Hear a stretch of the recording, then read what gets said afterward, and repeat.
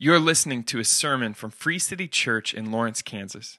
We exist to extend the glory of God by making disciples through the gospel of Jesus Christ. My name's Alyssa. If you don't know me, I've been going to Free City for almost 4 years now. I'm in the Spurley Somerville City Group.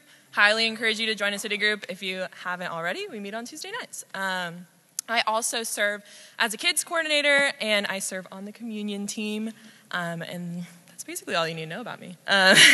So today we're going to be reading from Psalm 59. I believe it's page 447 in the Bibles that are under your chairs. I checked twice, but I forgot, so.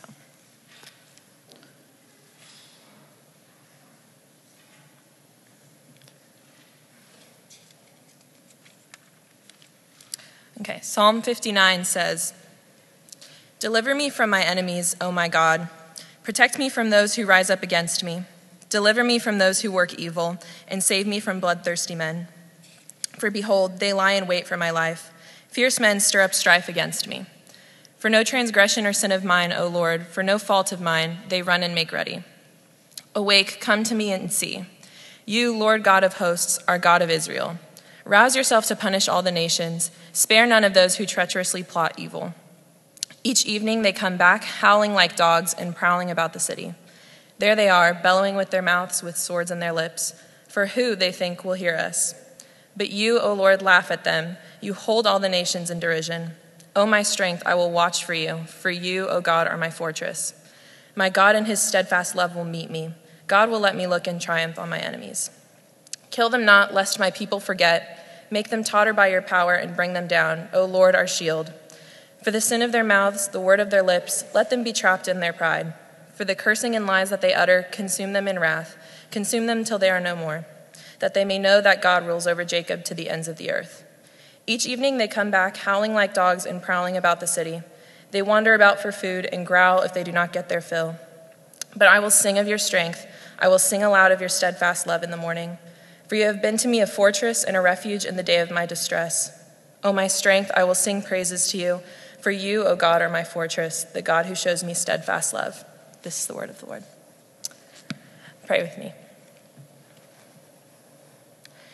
God, I thank you for this space. I thank you for the opportunity for all of us to come together in fellowship as a community to glorify your word, God, to worship with you, to be a part of a family that wants to help each other grow in your spirit. I really thank you for that.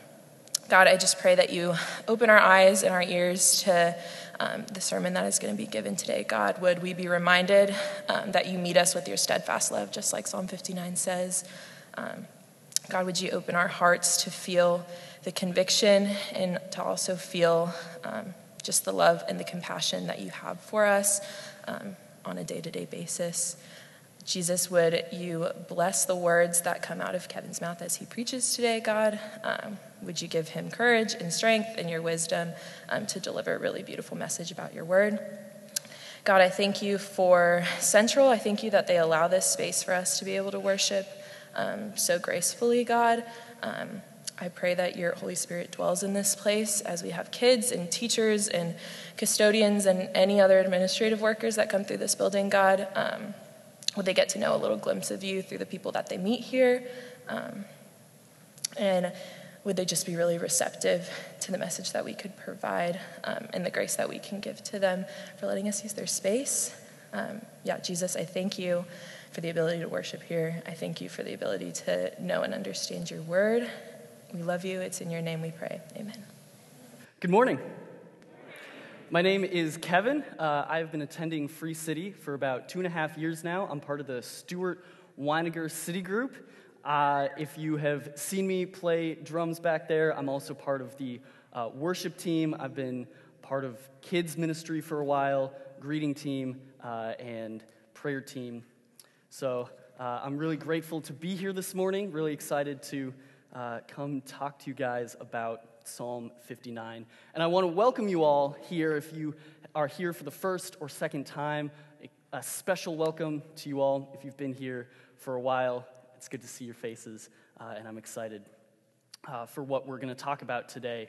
We've been in the Psalms all summer, and you might be sick of these jokes by now. We have yet to figure out a good name for this series of Psalms in the summer. We've talked about Psalmer or stuff like that. But we're in the Psalms because these are songs with real emotions from the heights of happiness to the depths of sorrow. They were written by Israelites for thousands of years, from prosperity in the time of David and Solomon, and they sang these songs while they were in exile and when they returned. So they run the gamut of what's really good to sing about and what hurts to sing about. And then when Jesus came on the scene, he also grew up singing these songs. He sang them during his ministry. And it turns out that they have always been about him. So we continue to sing these songs and learn about him as they give voice to us to figure out how to speak our experience to each other and to God. So like Alyssa read for us this morning, we are in Psalm 59. And we heard that David is in turmoil again. He's full of heartache. He's full of suffering. He's a victim of sin. He's probably asking himself, how can I get away from what surrounds me? And maybe you've had similar questions. In fact, we've heard these questions, we've heard David's situation a lot this summer. Last week, Brandon brought us Psalm 57, and he was also in a time of turmoil. So as we look today, we are going to see that David is in a corner.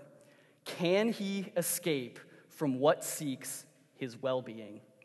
Now, I have a very newfound understanding of what this is like. Recently, there was an armed robbery very close to my house. And I remember as we were finding out that there was a gunman near me, we were closing the door, closing the shutters, locking the door, and I kept thinking, what happens if he barges into my house? Can we escape?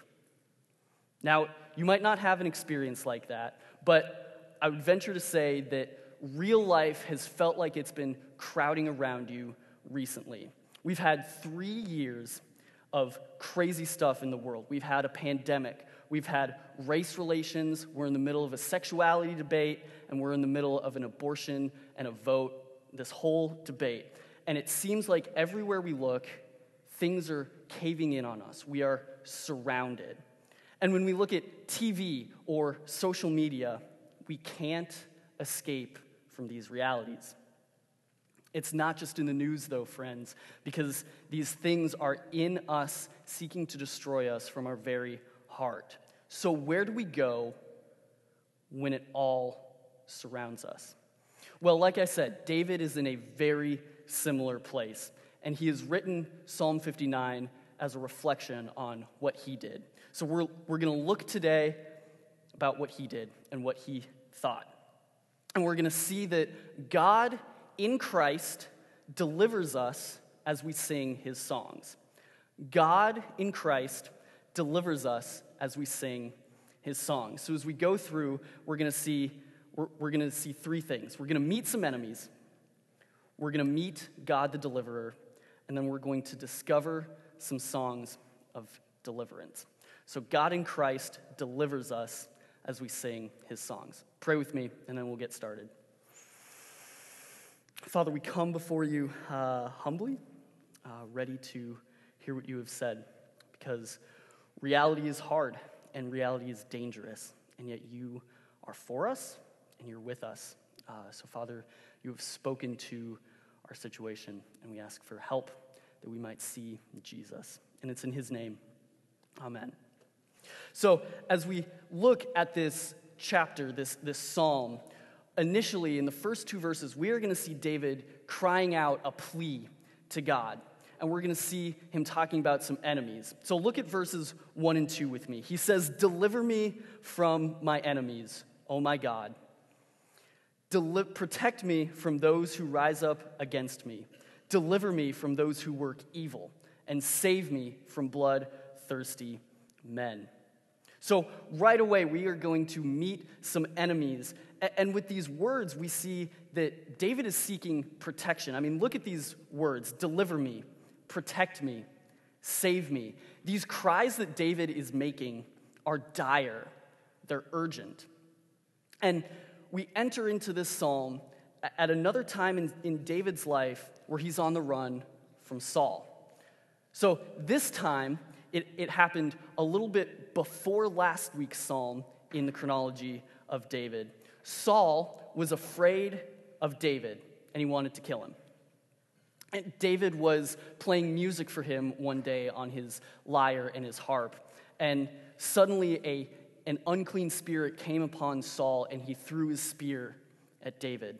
So then David ran and tried to find shelter. So that's where we find him. He's hiding in a house. And he's surrounded by these men that Saul had sent after him to finish the deed that he had been unable to do. So listen to these descriptions again. They are fierce men, and they're stirring up strife. There were enemies coming after David. And we find ourselves in a similar situation. We also have enemies coming for us. They're not men with swords and shields. Maybe they're anxieties. Maybe there's loneliness that creeps up very often. I know when I go home to my house and my roommates are gone, there's a palpable darkness where, hey, I don't want to be alone right now. Or maybe there are other fears. Or when we look at someone else, we have envy about what they have. Or we got into a relationship or got a new job, and everything we thought it would be was unfulfilled. And everywhere we look, we see broken relationships and we see hurts. Now, a quick survey through passages like Romans 7 or 1 John or Ephesians will tell us that our enemies are our own flesh or the devil or the world. And we see that all of these things surround us. David had enemies. They were real men, but we have enemies as well. And so as we keep going, we are going to see what these enemies were doing against David and what they're doing against us. So look at verses 3 and 4. David says, "For behold, they lie in wait for my life. Fierce men stir up strife against me. For no transgression or sin of mine, O Lord. For no fault of mine, they run and make ready." So what are these enemies doing? Well, they're full of violence. They're full of destruction. They want to ambush David and take his life. At the very least, we can say they are destroying his innocence. So maybe if we don't have anyone pursuing our lives, there are things seeking after us and our families, wanting to destroy our innocence. What is it like to know that you are in danger everywhere you go? You see, the sin in us is seeking to destroy us all. We each have a capacity for selfishness and hurt. I know that I do. If you remember, about a year ago, I had some gnarly long hair, and I shed a lot. So you look in the bathroom, you look in the kitchen, there's hair everywhere. And I was so selfish that I didn't clean it up much. I forced my roommates to look at my hair because I didn't want to clean it up. This is the selfishness within us that seeks to destroy us. And so whether, like David, our enemies are outside of us, or whether, like us, our enemies are within us, there are enemies coming for us. Now, we keep going, and we see that David is going to tell us what we are doing, or ask us, hey, what are you doing about these enemies? Look at verse 5. It says, "Awake, come to meet me and see. You, Lord God of hosts, are God of Israel. Rouse yourself to punish all the nations. Spare none of those who treacherously plot evil." So in this verse, we see that David did something in the middle of his enemies. He looked away from himself. He looked away from his enemies. He looked to God. And what did he do as he did that? He told God about his situation. He asked him to do something about it. If you listen to the language that he used, it was really raw. It was, again, dire and urgent. There was very real emotion pouring out from his heart. And he turned it all to God. So that begs the question for us. Where do we turn when we're surrounded by enemies? What makes someone love us? Are we going to try harder to just get it right the next time? Or are we trying to escape? Maybe we're looking at YouTube for hours and hours and hours because it's the only way we can feel anything. Or maybe are we ignoring our conscience? We know that what we're doing is wrong, but we just tell it to shut up and we keep doing it. Or maybe there are things or other avenues that we keep turning to that can't deliver us from our enemies. Do we even turn to the very thing that is our enemy? And so we keep going with David, and he's going to keep telling us about these enemies. He has just spoken about them to God, and he continues telling God what these enemies are like. He says each evening they come back, howling like dogs and prowling about the city. There they are, bellowing with their mouths, with swords in their lips, for who they think will hear us.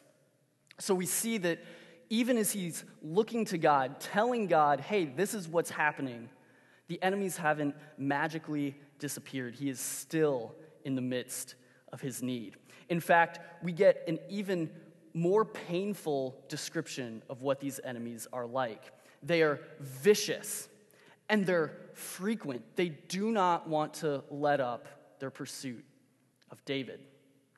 They come in the evening. And for us, doesn't that correspond with our own lives? Aren't our evenings alone the times when our temptations come most, when the loneliness is at its highest and the shadows are the darkest, and you think, hey, no one's going to know what I look at?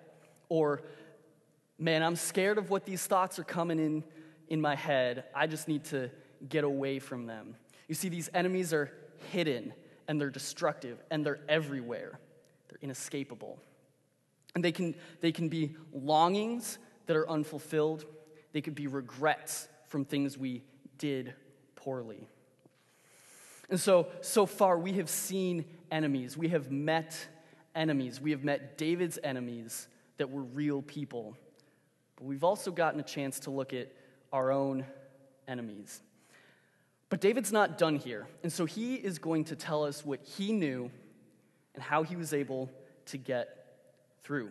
So in this next section, we are going to meet God, the deliverer. So look with me at verses 8 through 10. David says, "But you, O Lord, laugh at them.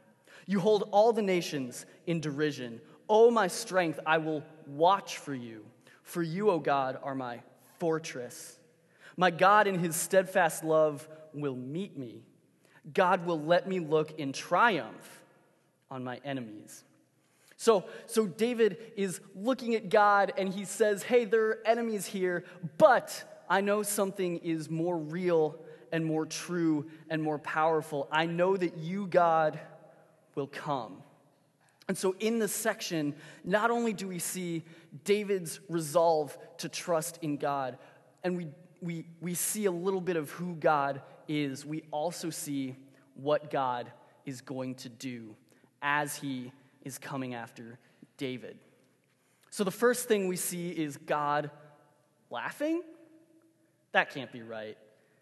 No, it says he is laughing. So what does that mean? Does that mean that God is making fun of us for having enemies? Is he rolling his eyes at the frailty of our frame? No, just the opposite. He is looking at our enemies and laughing because he knows that the enemies are incapable of overcoming him and his power. There was a commercial recently for Copperfit where an average-looking dude was on a flag football team against some guys who knew they were good. And it was clear that this team with the average Joes just didn't have what it took to beat the other team. But you see that the guy is kind of smirking at the beginning of the commercial. And then the camera cuts, and you see Brett Favre and Jerry Rice rolling up. Now, Jerry Rice is the greatest receiver of all time, and Brett Favre is one of the greatest quarterbacks of all time. And they were walking up to be part of this man's team. And this man could laugh because he knew that however good the other team was, they couldn't compete with two NFL Hall of Famers. Well, how much more for us when we know that the maker of the heavens and the earth and the judge of all creation is on our side. And so that's what David was appealing to. What else does he say? He says that the nations are in derision. And so that means that as God surveys the earth, he sees that the nations are powerless. They are frustrated in their plans. They cannot overcome God's plans and God's power. In fact, we see that the nations are bigger than any personal enemy that we might have. So when we see that the nations are held in derision by God, how much more our anxieties and our fears. David keeps listing things that he knows God will do. He will provide strength. And this isn't just ethereal strength. This is personal, for you strength. It's help in times of need. God promises to protect. He is a fortress. We saw earlier as David was making his initial plea that he asked for protection. He asked to be set on high, away from the enemies. And so here, David is saying, you, who you are, God, you are my answer to prayers. And as God protects, he says he will meet us, or David, in steadfast love. And this steadfast love is beautiful. It is unchanging. It is a covenant between him and us that he will never break. It is loyal. It is faithful. It is kind and generous and gracious. It speaks of his personal presence with us and for us. And it's a promise that, according to his plan, he will move heaven and earth on our behalf for our eternal good. And finally, David says he will give victory over his enemies. And so we see that David had a deliverer. He knew the enemies were true and real. And yet he saw the greater reality that he had a deliverer. And that deliverer was God. And friends, God hasn't changed. He is the deliverer for us like he was for David. God will come. Now, we do live a little bit after David, and so things have changed in history. Because David saw the deliverer before the cross, but we see the deliverer through the cross. We know so much more about God's character and God's acts because we saw God himself take on human flesh and enter a fallen humanity, bear the weight of wrath set for us as he hung on the cross. And then we know that Jesus rose again on the third day. And so through Jesus, God delivered David and he delivers us. So as we live today, we should be more assured of God's deliverance in our lives because of the death and resurrection of Jesus. But that brings up another question that David is going to address in the rest of the psalm. How is God going to deliver me?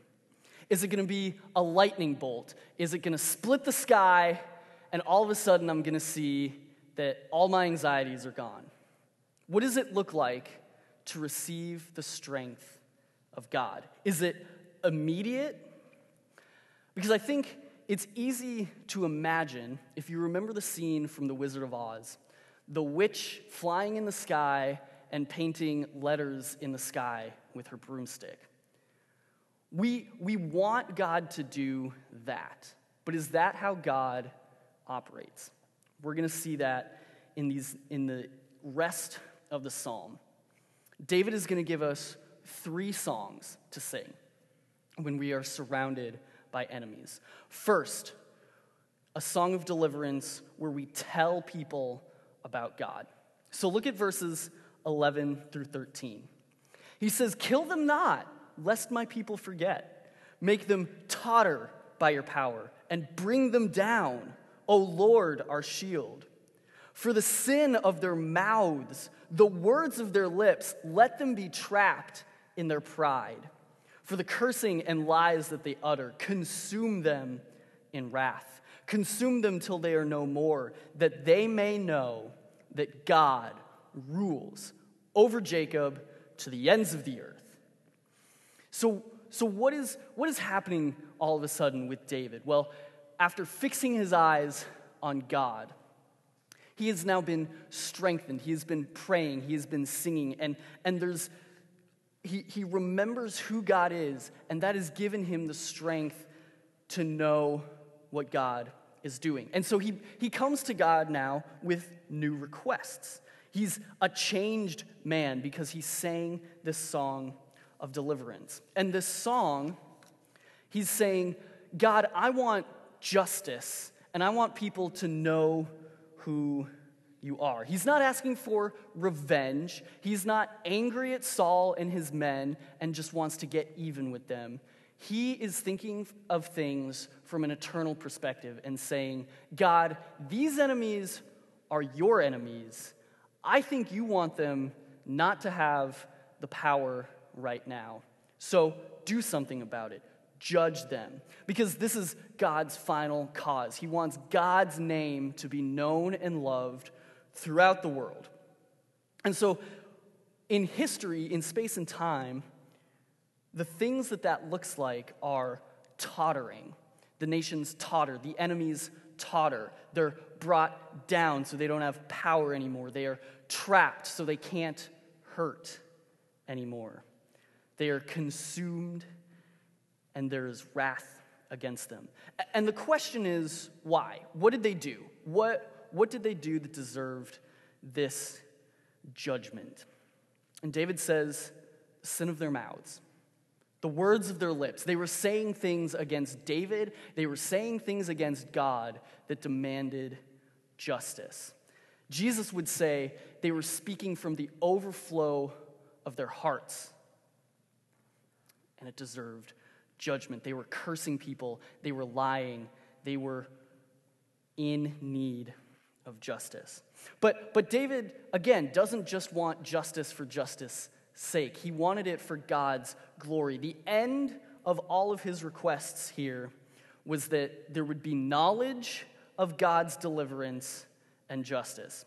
In fact, his first request is for the sake of his people, which for us would be the members of this church, the member of other churches. His first concern was that the people of God know who God is and what he's doing. So he says, lest my people forget, kill them not. So he wants the people to remember who God is. We see an example of this earlier in the Bible in Exodus, where God had just led the Israelites out of slavery in Egypt. They crossed the Red Sea, and all of a sudden, Miriam bursts out into song because she wants the people to remember what God has done. But friends, that's not the only song that we sing when we want to remember things. We are still celebrating a national championship for for KU, and Rock Chalk. And whenever a sports team wins a title, it is customary to sing Queen's "We Are the Champions," because they want to revel in the victory and celebrate. And every time they sing this song, they remember what they had done. So that's what David wants his people to do. He wants them to sing of God's victory over his enemies and remember. But then he keeps going and says there's another purpose. So at the end of that little section, he says, that they may know that God rules over Jacob to the ends of the earth. And so if you raise kids, or if you have ever raised kids, you know that when they're learning the alphabet, it's easier for them to remember when they sing the alphabet, right? So the singing A, B, C, D, that works in a specific way in our brain to make the learning easier and the remembering longer. So that's what David wants as well. He wants them to sing so that they remember and know God's victory. And so we see that both instances, God is seeking the knowledge of God. Sometimes it looks like the people who are destroying God's people need to be destroyed, and sometimes it looks like they just need to remember. So that's one song that David gives us, where we learn and we see who God is. But then he gives us another song. So if you look down at 14 and 15, we see that David is still in the midst of his trial. In fact, he repeats very similar words to what he had said earlier. He is in his trial still. Victory is yet to come. So he can say again that each evening they come back, howling like dogs and prowling about the city. They wander about for food and growl if they do not get their fill. So in some ways, these enemies have actually ramped up their attack. Or at least David feels like the encroachment is closer and the situation is more dire. He is still in his trial. Victory is still yet to come. He can't celebrate yet. So he turned to God and gives us this question: what do we sing then? When we are in the midst of the valley of the shadow of death, to quote another Davidic psalm, are we singing at all? And if we are singing, what are we singing? Do we sing about the cross? We see that David is emphatic both about the returning enemies and that he will see God. Because he pointed his singing to God. So he's still trusting in God even when these enemies haven't magically disappeared. They are still returning every evening. They are still just as real. But God is still in control. And so as we continue, David gives us a third song, a song where he remains resolved to keep singing, to keep praising, to keep worshiping. So in verses 16 and 17, David says, "But I will sing of your strength. I will sing aloud of your steadfast love in the morning. For you have been to me a fortress and a refuge in the day of my distress. O my strength, I will sing praises to you. For you, O God, are my fortress, the God who shows me steadfast love." So David still has a song in his heart. He's waiting, he's hoping, he knows that the enemies are still around him, and yet he can still sing. And in fact, not only is it revealing that he is steadfast in his faith, but he's actually waging war against his enemies at the time. If you think about history, we have a lot of groups of very dangerous warriors who sang. The Spartans sang and intimidated their enemies so that miles away, as they heard the marching, and the singing, they knew the Spartans were coming and that they were in danger. They were intimidated. Or you look at the Vikings and the pirates, these seafaring warriors who sang as they rowed the boat, which bonded them together as a team, kept them in rhythm so that the boat would stay the course. Or for a more recent example, when you go again to a KU basketball game, what do we do before every game? We sing the alma mater. We sing I'm a Jayhawk. We sing these songs because, one, it unites all of us together as one group of people with one purpose. And, as if Allen Fieldhouse wasn't intimidating enough, it reminds the opposing team that they're probably not going to win. They're intimidated by the reality of the circumstances that they're about to be.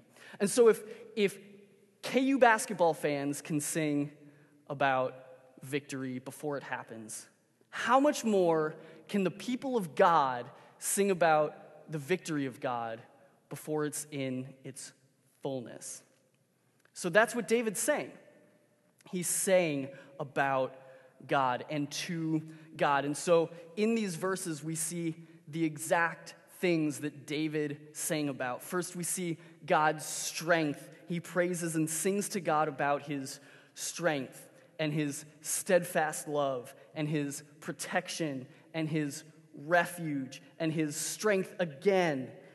And he praises, and he knows that God is his fortress and his protection again, and steadfast love again. So he repeats all of these things that he knows are true about who God is and what God is doing, because they're worthy of praise and they are true and they strengthen him as he waited in the midst of these still ravenous, still hungry beasts. So when we look today at the church, earlier we sang some songs that I love to sing. And you could have looked around and seen that lots of other people were singing to the same God, singing the same words together. And this is why we sing in church. We sing to each other because there are some days when I do not believe the words that I'm singing, but when I'm surrounded by other people who do believe what they're singing, suddenly faith arises in my heart. Or we sing to each other because there are people who went through a rough week and they're just beaten and battered. But when they get around people who are singing truths, there's comfort, there's strength, there's hope. We feel the steadfast love of God as we sing to each other and with each other, and we're pleasing our Father in heaven. And so earlier I talked about how God in Christ delivers us as we sing his songs. But I want to change that a little bit because it's more true that God in Christ delivers us as we sing about the cross. Because it's at the cross that we see real strength. And it's at the cross that we see the depth of God's steadfast love. And it's at the cross where we see Jesus protecting us from our own sin. He is our refuge as he's hanging on the cross. He is our strength, and he is our praise, and he is our fortress. So yes, God in Christ delivers us as we sing, but it's specifically as we sing about the victory of God at the cross. Christ won the victory. And as we go about life, we experience this victory daily as we sing. Now, when I say sing, I don't always mean that we have to make a melody and have instruments and lift our voices. So we sing when we pray, and we sing when we read scripture, and we sing when we gather at city groups and study the passage from that week. And we sing when we go to our life transformation groups and we confess our enemies to one another and tell each other what we're struggling with and the places where we have seen God moving in our lives. And so we keep doing this. We keep doing this because it's the very songs that God has given us that get us through. So my question to you is, does your heart sing about the cross? Do you really know about the victory of the cross? So as we go forth, we have this song in our heart of the cross. And as we're going about singing, we are joining in the tradition of thousands and millions of God's people throughout time and space who have also sung God's victory. And so we sing psalms like they did in exile that got them back to the promised land. And we sing songs that Jesus sang as he grew up. And we sing psalms that Jesus sang on the night he was betrayed, when he stood before his disciples and they sang a psalm, and then he left that building to lay his life down for the forgiveness of sin and to defeat our enemies. And so this morning, friends, we celebrate what Jesus did that night that he sang that psalm in Mark 14. So in a few moments, we're going to have a couple movements. We are going to have some communion tables up here. The stone glass is for wine, and the glass is for grape juice. If you come up, we invite you to come up if you are a follower of Jesus, if you want to know him more and continue his life.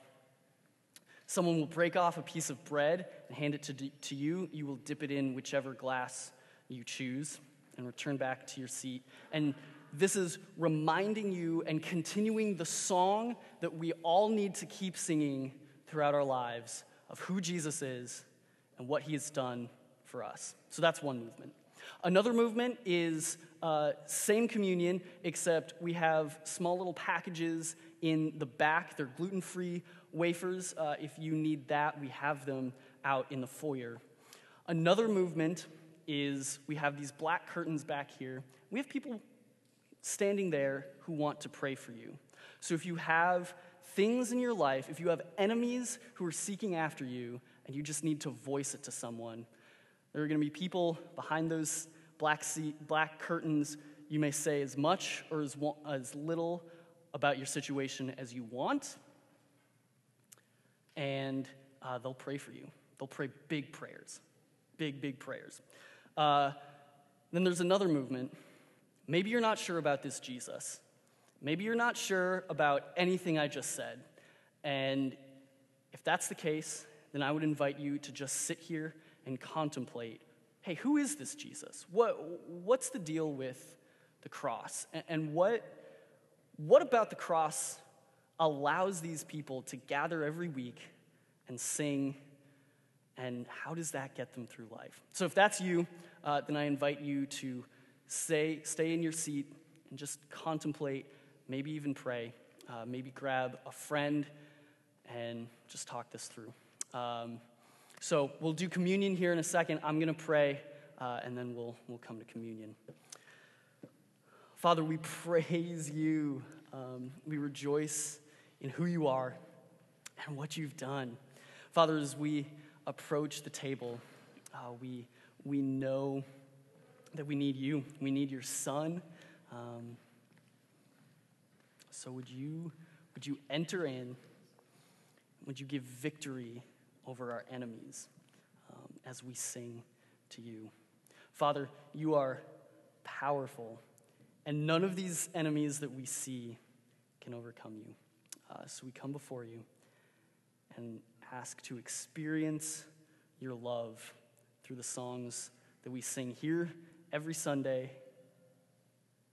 and as we sing the songs throughout our week. We love you. Pray this in Jesus' name. Amen.